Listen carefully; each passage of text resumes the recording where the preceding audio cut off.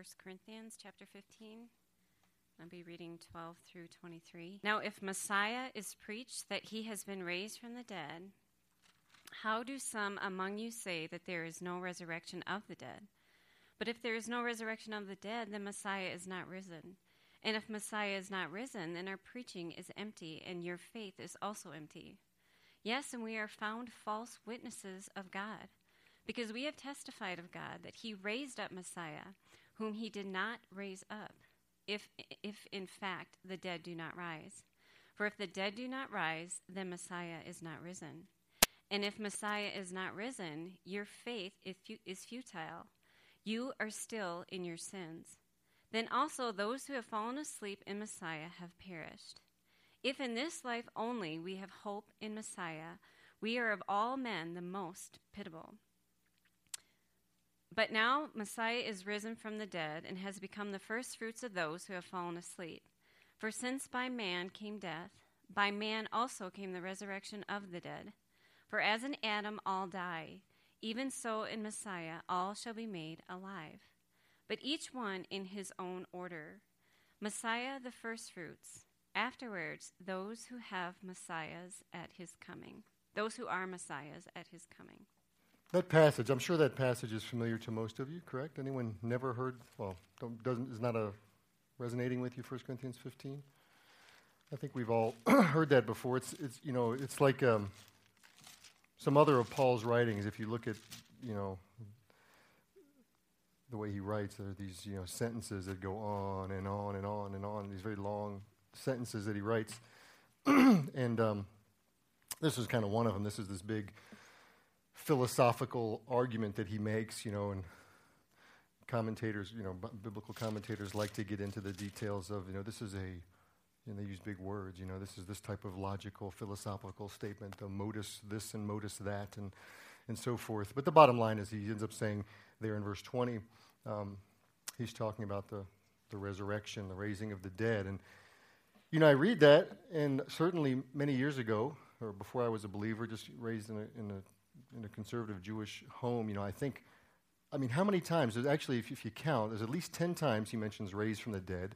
He mentions resurrection 3 times. All this, raised from the dead, resurrection. And to me, that's all Christian talk, That's all Christian stuff, man. And so, but the thing is, a couple things I'm going to point out something to you, but also recommend you go back a few weeks if you were here a few weeks ago. If you weren't here a few weeks ago, you can go to our website and listen to the message by Ira Brower that he spoke on the day we call Yom HaTekiyah, the day of the rising, or the blast. Tekiyah, I'm sorry. Not Tekiyah, it's actually, it's a different word. It sounds like Tekiyah, but it's the rising. But also, this idea of raising and resurrection is a very Jewish concept that I didn't really know about. And, there's a prayer book. Actually, I think Alan brought one today. You have it with you, Stephanie. Your prayer book in there. There's a daily prayer called the Amidah. Anyone ever heard of the Amidah? Anyone not heard of the Amidah? Maybe one or two. So I'll say it for a few. It's the standing prayer. It's the 18 prayers that people give during these times, called the Shemona Esrei, which means 18. And the second prayer in the Shemona Esrei talks about God's greatness. Great are you, O Lord. And I just want to read a little something from there. This is the blessing that Jews everywhere say about God, the greatness of God in the Amidah, in the Shemona Esrei. It says, "You are mighty eternally, O Lord. You are the reviver of the dead. You are abundantly able to save." And that word save there, that's Yeshua. Yehoshua is how it is there. Same word for the name of Jesus. "The one who sustains the living with kindness, who revives the dead with abundant mercy, who supports the fallen, who heals the sick, who releases the confined, and who maintains his faith to those asleep in the dust." In other words, dead, reviver of the dead. "Who is like you, O master of mighty deeds, and who is comparable to you, O king, who causes death and restores life and makes salvation sprout?" So that's pretty common. I mean, this is not Christian talk here. I say Christian, I'm not disparaging. My point is this is a very thoroughly Jewish idea. And I think it's important to know that I had a meeting a few weeks ago with a gentleman who is, He's a marketing director for a local hospice here in town.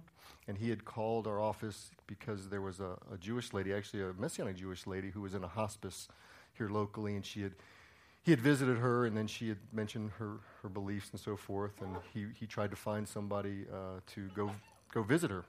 And so he had called the office, and I went and visited her in the hospice. And then he and I got together. We wanted to meet just to make a connection. And so I met this gentleman, real nice guy. He was actually he's done a lot of things in his life, and he's now currently with this hospice. But he had graduated from Denver Seminary many years, even before Chaim was there, I think. Believe it or not, yeah. They were anyway. I won't go there. A little bit, tiny bit before. And so he was just talking to me and asking me kinds of questions about Messianic Judaism and Jewish this and Jewish that. And he kind of confessed. He said, yeah, I got my degree from Denver. I got my degree in counseling, and I took some Greek, but I didn't have to take Hebrew, fortunately, he said. And I just nodded, and he said, I don't really have I really don't know the Old Testament very well either, he said. But I know the New Testament pretty well.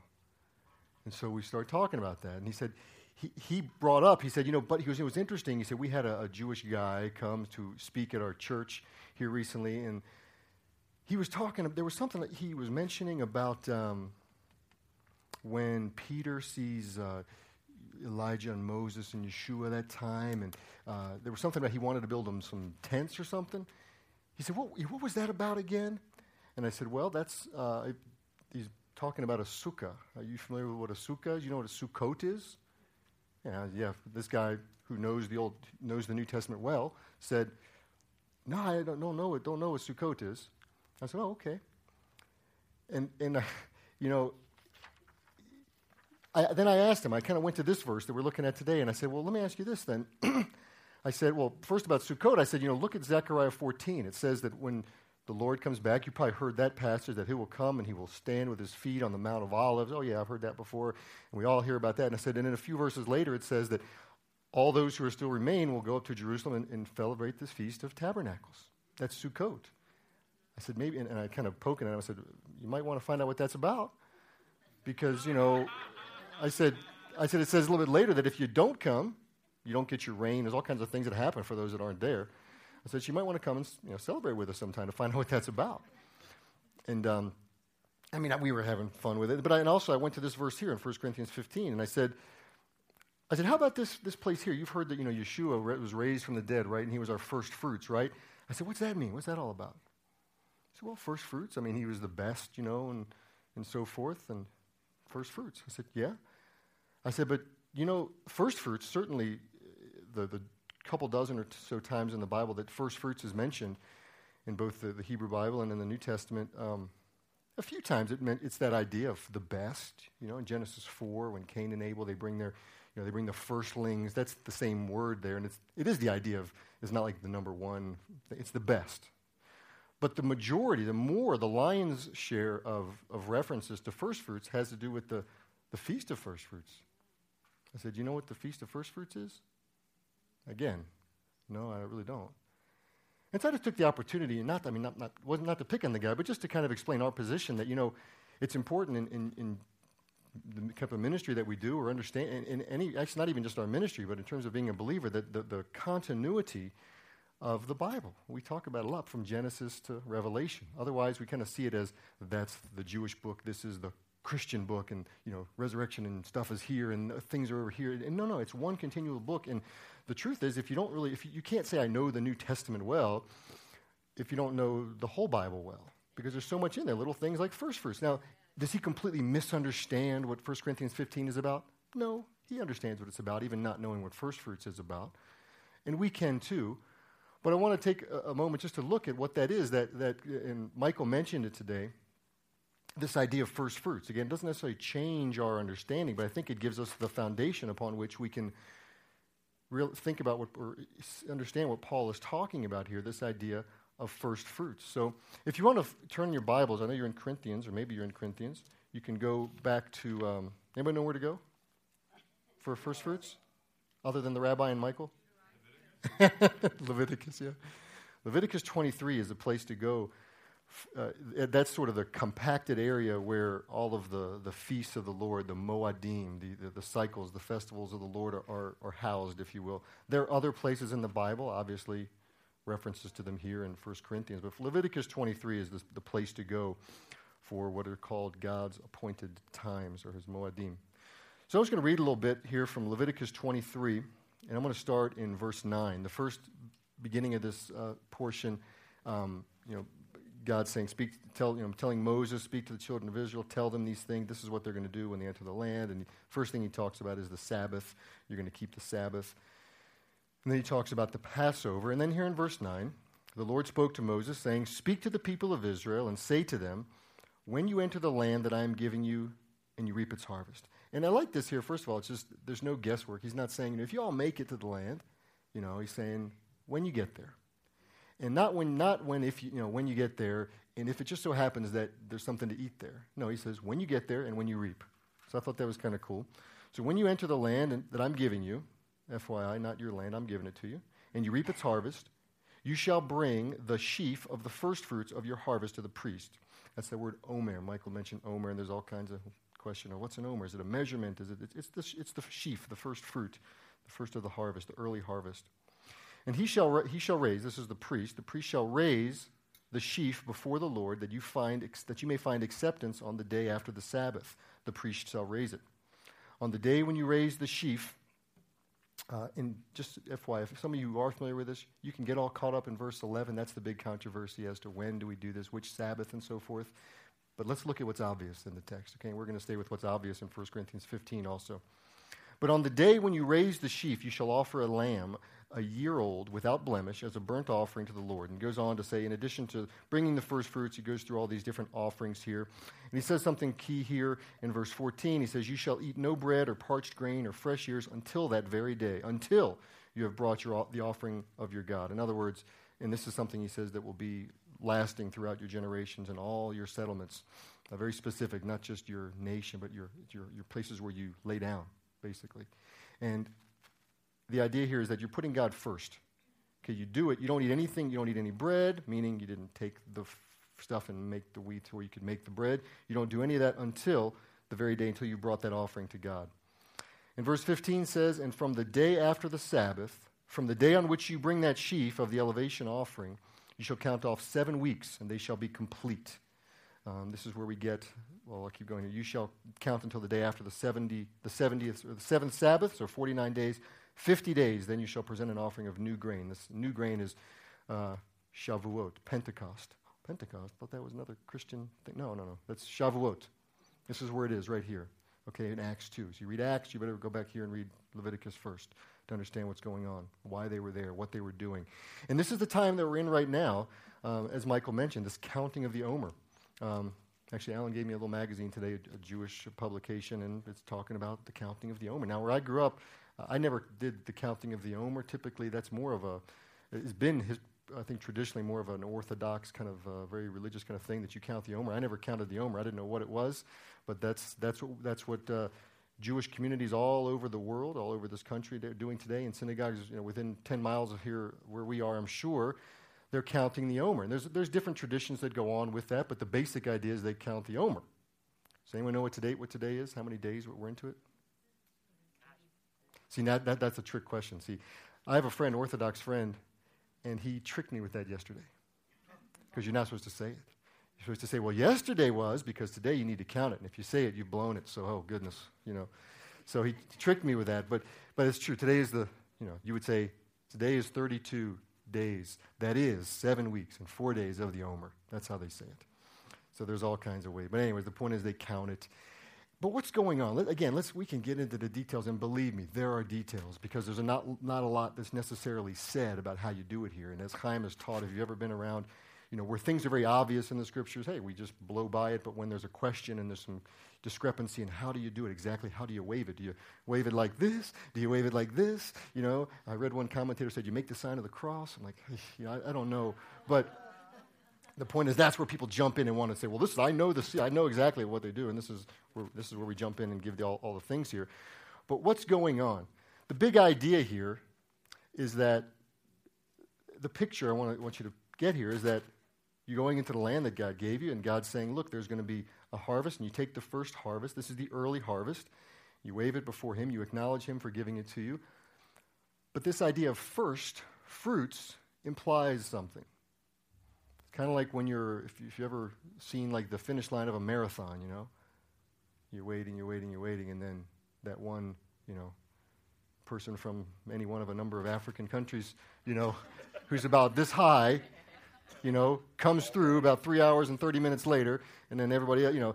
But the point is, you see that person come through, you know more are coming. It's not like the thing's over. The point is, first fruits implies that there's something first and there's more to come. And that's the big picture here, is that this is a waiting time, an in-between time. And the reality is we have a hard time, at least I do, relating with this idea. A lot of the imagery in the Bible is agricultural, agrarian. We talk about the vine. I mean, study about the vine and the branches. You want to have, as Chaim says, smoke coming out of your ears. Study viticulture. You know what viticulture is? It's the, you know, the raising grapes. You want to know what John 15 is talking about? You want to know a little deeper, man? Study viticulture. You know, I had to write a paper on that one time. Believe me, I learned more about viticulture than I knew existed. The point is, there's a lot of things agriculturally that I don't think we quite grasp, and I don't even quite grasp this, but I wanted just to look at first fruits, what this is about, to get a bigger picture, because, you know, does anybody garden in here? Like, fruit? I saw your pot. They look nice. I like the idea. It's very romantic for me, quite honestly. I mean, the idea, and here's the Jewish side of me. Just the thought of free vegetables is really the part that excites me. The funny part is they're not free. I probably spent $100 putting this garden together, and I've got like this, you know, tiny sprout. And then if it doesn't come up, which, you know, they're looking okay right now. I don't know what's going to happen. I got rabbits and stuff, and, you know, anyways. The point is, I will quickly turn. What's the trouble? I know. There's so many rabbits in Colorado. Where I'm from, they're deer, but here it's rabbits and coyotes. But the point is, I quickly turn from a farmer to a, you know, consumer, because I'll just go to King Super and, you know, run down the aisle there in the produce, and that's where I'm going to get my produce. So I don't think about having to thank God for this first one, thinking that there's more to come and hoping that there's rain, for Pete's sake. Every day, you know, our kids, we water the garden. We just turn the water faucet on and, you know, it's there. It's piped in. And I don't have this. So ingrained in our thinking is not necessarily this thought of having to wait on the Lord or to thank him for the first fruits, that it's even in the ground, that more is going to come. And this idea kind of escapes us sometime. But that's what, this is the picture that we have today in this passage from 1 Corinthians 15. This idea of counting, in essence, waiting. And it's in a sense, it's primarily what we just do just about all the time. I mean, right now, today, for a lot of people, is graduation. You know, this is college graduation right now. Once you get out of school, you think, oh, yeah, that's right. There used to be a thing called summer break and all that stuff. But there are these sort of little moments, you know, all throughout our lives and all throughout the year. Oh, this is graduation. It's an event. And then we're waiting until the next thing, which is maybe summer vacation. Then we're waiting for the next thing that maybe is Memorial Day for me, because then the pool opens, right? And then, okay, but then, my heart would sink when I'd be watching TV as a kid and the back-to-school special. Like, oh, no. Back to school. But the point is, we're waiting. This whole idea of Omer, it's not just valid during this time of the year. This brings it to our mind. But the truth is, we're continually waiting. We're continually waiting. And the question I want to pose to you here at the outset is, how are you waiting? We talk about waiting a lot here. How are you spending your time counting? Or do you? Or do you just sort of think that your life is taking place, that there's peaks and nothing else is going on in between? God's not there. He's not promising anything in the future. It's just, okay, there's something else I can thank him for, and then waiting. And then there's something else, and so forth. You know, my question then is, how is it that you're waiting? I've got some good news for you today, by the way. Everybody, I'm glad you asked, Diane. For everybody in here, if you hear me right here, anyone in here is going to get $25,000. Every one of you, yeah. You're going to get I'm going to give you $25,000. Okay? Well, hold on. There are some details. There's some small print. You're going to get it, okay? You're going to get it. Not today, though, but you're going to get it. You're here. Not only that, Anybody that's here next week and all the way through the end of the year, the last Shabbat of this year, is also going to get $25,000. Okay? Guaranteed. But again, you're not necessarily going to get it right now. You're not necessarily going to get it at the end of the year, but you're going to get it one day, okay? But you're going to get it, okay? How does that message sound to you? Pretty exciting? How many are going to go out and look at some new cars today? Anybody going to plan their summer vacation? Look at some remodeling projects, go to Home Depot with your spouse, or just looking, hey, what do I want to do? Redo my kitchen or whatever? Maybe pay off some bills. What's that? Tell them to see me. They can see me. I'm going to give it to you. It's guaranteed. I'm going to give it to you. You know, the truth is, I think that's the way a lot of us, and again, I'll point it at me, kind of tend to view our faith. The Messiah is coming back. He's coming back, you know. He's coming back. You know, how many people are you going to go tell about my deal, right? But that's the way we treat our faith quite often. You know, he's coming back. We know it. We've had that moment, maybe that deliverance from Egypt, just like here in Leviticus 23, whatever. We believe Yeshua is the Messiah, and we know he's the first fruits, and he's coming back. And that's where it ends. But the truth is, we're in that waiting period right now. And the sad thing is, again, not only do we often, I think, view our faith like that, treat our faith like that, others do as well. Others kind of caricature it that way. They make fun of it that way. I was watching a YouTube video of a rabbi who is in Jerusalem, and he was being interviewed at the Western Wall by a pastor, and they were talking, and the Western Wall is behind him, and this little rabbi's there, and they're talking about different things, and this rabbi basically is being very cordial, but he's explaining, like, this is why, you know, you believe in Yeshua, and this is what Judaism says, and you believe this way, and this is what Judaism says, and he's kind of making this demarcation line to try to separate the two beliefs. And at the end of the conversation, he's just hammering this pastor with, you know, you believe in Yeshua, and so when you believe, we believe in Messiah also, but we believe Messiah will bring peace. Where's the peace? Where's this? Where's that? The other? And the pastor says, well, not now, but it's coming, you know. And the rabbi says, look, I'll tell you what I'll do. I'm going to prove to you right here and now that I'm the Messiah, okay? He says, I will do anything, any miracle you ask me, I'll do it. Just you name it. So the pastor standing there, he looks behind him at the wall. He says, well, I'll tell you what, why don't you raise up this temple? Rabbi says, fine, no problem. I'll do it when I come back. You know? He wasn't being rude necessarily, but clearly he was being a bit snide in the way he was presenting the pastor's faith. You know? I'll do anything you want when I come back, right? All right, let me go back to my announcement, my $25,000. Same thing. Everything is the same. Here's the difference. I'm going to give you $10,000 today.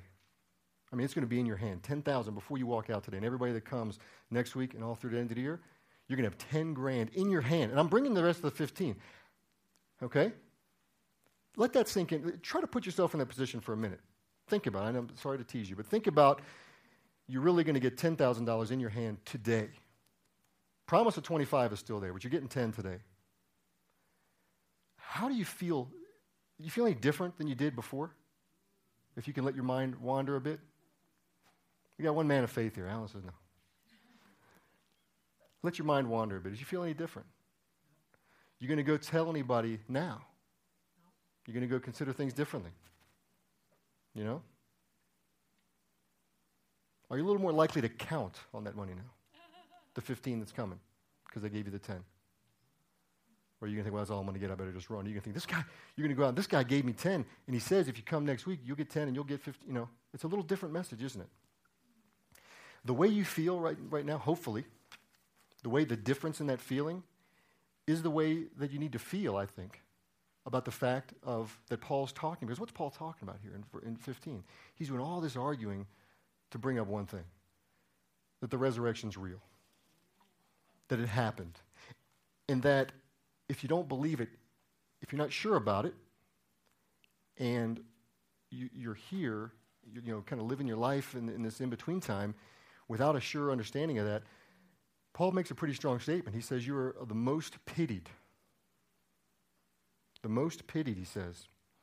In fact, the way it's worded, I wrote it down here, it's actually more literally translated, miserable of humanity we are.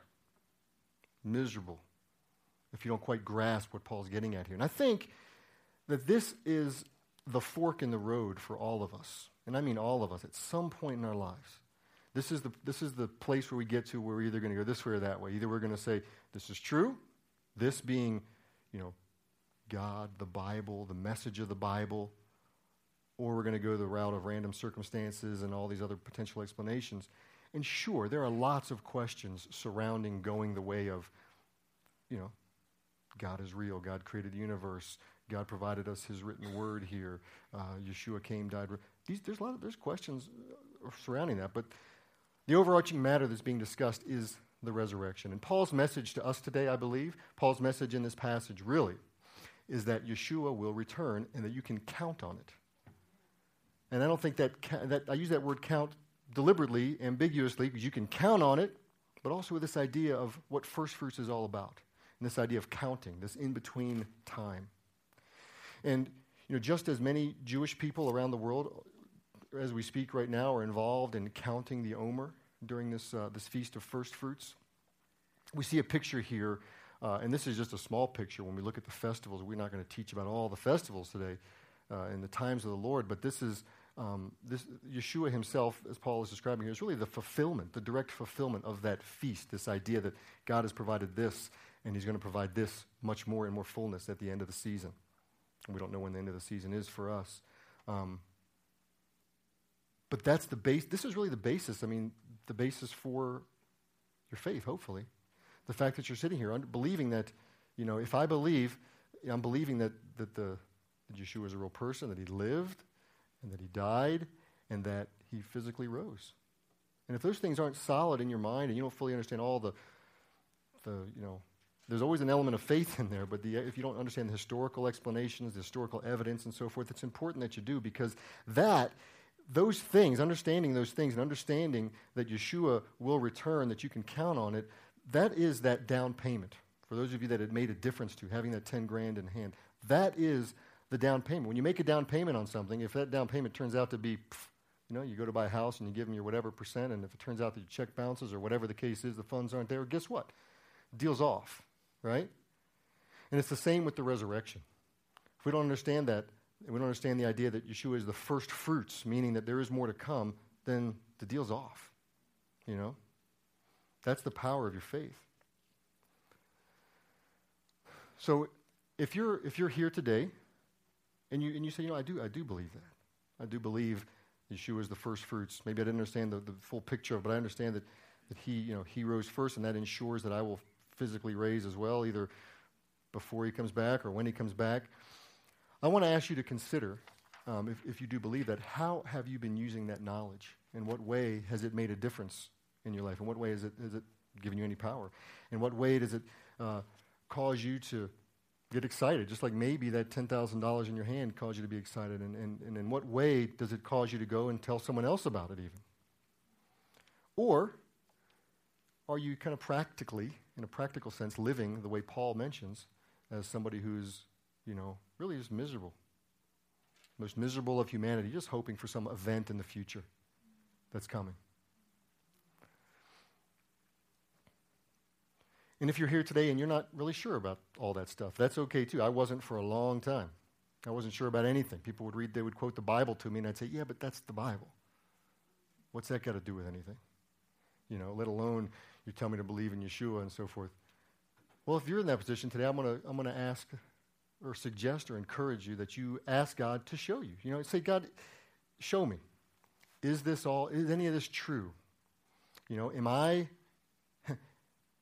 Are all these people that I see in the world, believers in Yeshua all over the world, we've got seminaries that teach these things, are these people just deluded? Are they crazy? Now, granted, there are places that teach you how to live nice and do good things and take care of the poor and go to foreign countries and give justice. Is that what they're all about? And that's part of it. But the truth is, you asked, is that the way it is? Or are these people, are they basing their life on an event, an actual thing that happened? Or is it just sort of a nice way of life? And I ask you to ask God that. So, are they crazy? Or am I crazy? Or am I missing something? And if I'm missing something, please show me if I'm missing something, if I'm misled. And God says he'll answer you. He says to ask and you shall receive. He says seek. He's calling Steve right now to tell him the answer. He says ask, you shall receive. Seek, you shall find. Knock, and the door shall be open to you. So again, if you're here and you believe that stuff, how are you living with it? How are you living practically with it? And if you don't, ask God to show you, to get on the path to understand a little more. Now, why is it these people believe? Why is it that Paul's so solid? When Paul says, he gives this whole argument about if this, if that, if the other, then you're miserable. And he says, but. And then Tracy said it in verse 20. I heard her say it. And it's a very strong, what do they call it? Adversative. We've talked about it before. He says, yeah, if all this were true, and if people don't raise, then, but. He says, in fact, Messiah has been raised from the dead. And that word has been. Even in English, it gets the idea that something that happened and that continues. But again, I want to encourage you, whatever camp you're in there, maybe you're somewhere in between, in either camp, ask the Lord to speak with you, again, about either how you've been operating with this information, or to show you some more depth to the information, to show you really, to understand that resurrection, and just how is Yeshua your first fruits.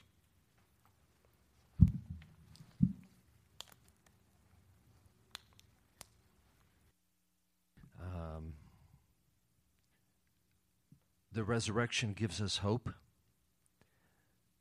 but the same scripture says that the power that raised Yeshua, that dynamited him from the dead, is at work in us. And part of reality, part of what I find so sad for all of us, is that we don't understand that. We don't understand the power of the Ruach that is resident, that is living in us. So consequently, we live like practical atheists. In other words, we're told and we expect then to do everything by ourselves, by our own power, by our own wisdom. And we don't understand that the power of the resurrection, the power that raised Yeshua from the dead, is available in us. And so because of that, we huff and puff and we carry an 800-pound gorilla on our back, trying to live for God, trying to do things, ignoring the fact that we, as Rabbi David mentioned, we have the down payment, and the down payment is in the presence and the activity of the Spirit of God, who is alive and well and energizing and driving us, driving our engine. But more often than not, we don't get it. And so because of that, we labor and labor and labor, and we forget that the real success in our life comes as we learn to understand that God is working. And as we learn to get behind him and let him do the big stuff, and then just kind of follow along behind him rather than feel like we have to make it happen. The book of Hebrews talks about laboring to enter into God's rest. Why do we have to labor? Simply because we are used to thinking that unless we make things happen, nothing would happen in our life. Completely forgetting the fact that the Spirit of God, operating with the same power that drove Yeshua, raised Yeshua from the dead, is alive and active with us. And it is a paradigm shift. It's complete change in how we view life. But the resurrection, the first fruits that we have, means that we're grateful for what God has done, and we're expecting Him to do more stuff in our life.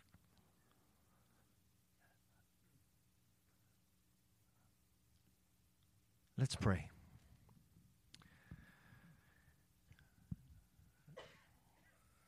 Lord, we bless you and thank you for the first fruits of the resurrection, for the first fruits of the presence and action of your Ruach, your Spirit within us.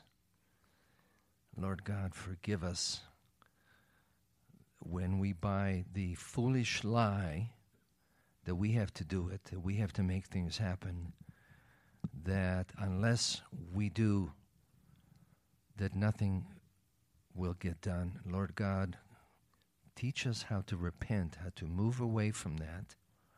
Teach us, Lord God, how to firmly depend on you, Lord God, for your action, your redemptive work in us, and your redemptive work through us. We thank you, Lord God, for this practical truth of the resurrection today and in the future in our life, Lord. Open our eyes, Lord, to see that. Give us, Lord God, give it to us, Lord, in living color, in multiple dimensions, Lord, so that we get it and grab our arms around it and grab it, Lord, with both hands and both feet and live accordingly, Lord. We're tired of living like practical atheists, Lord. We don't want to be there. Teach us, Lord, to live by the power of the resurrection, by the power of your Spirit at work in us. In the name of Yeshua. Amen.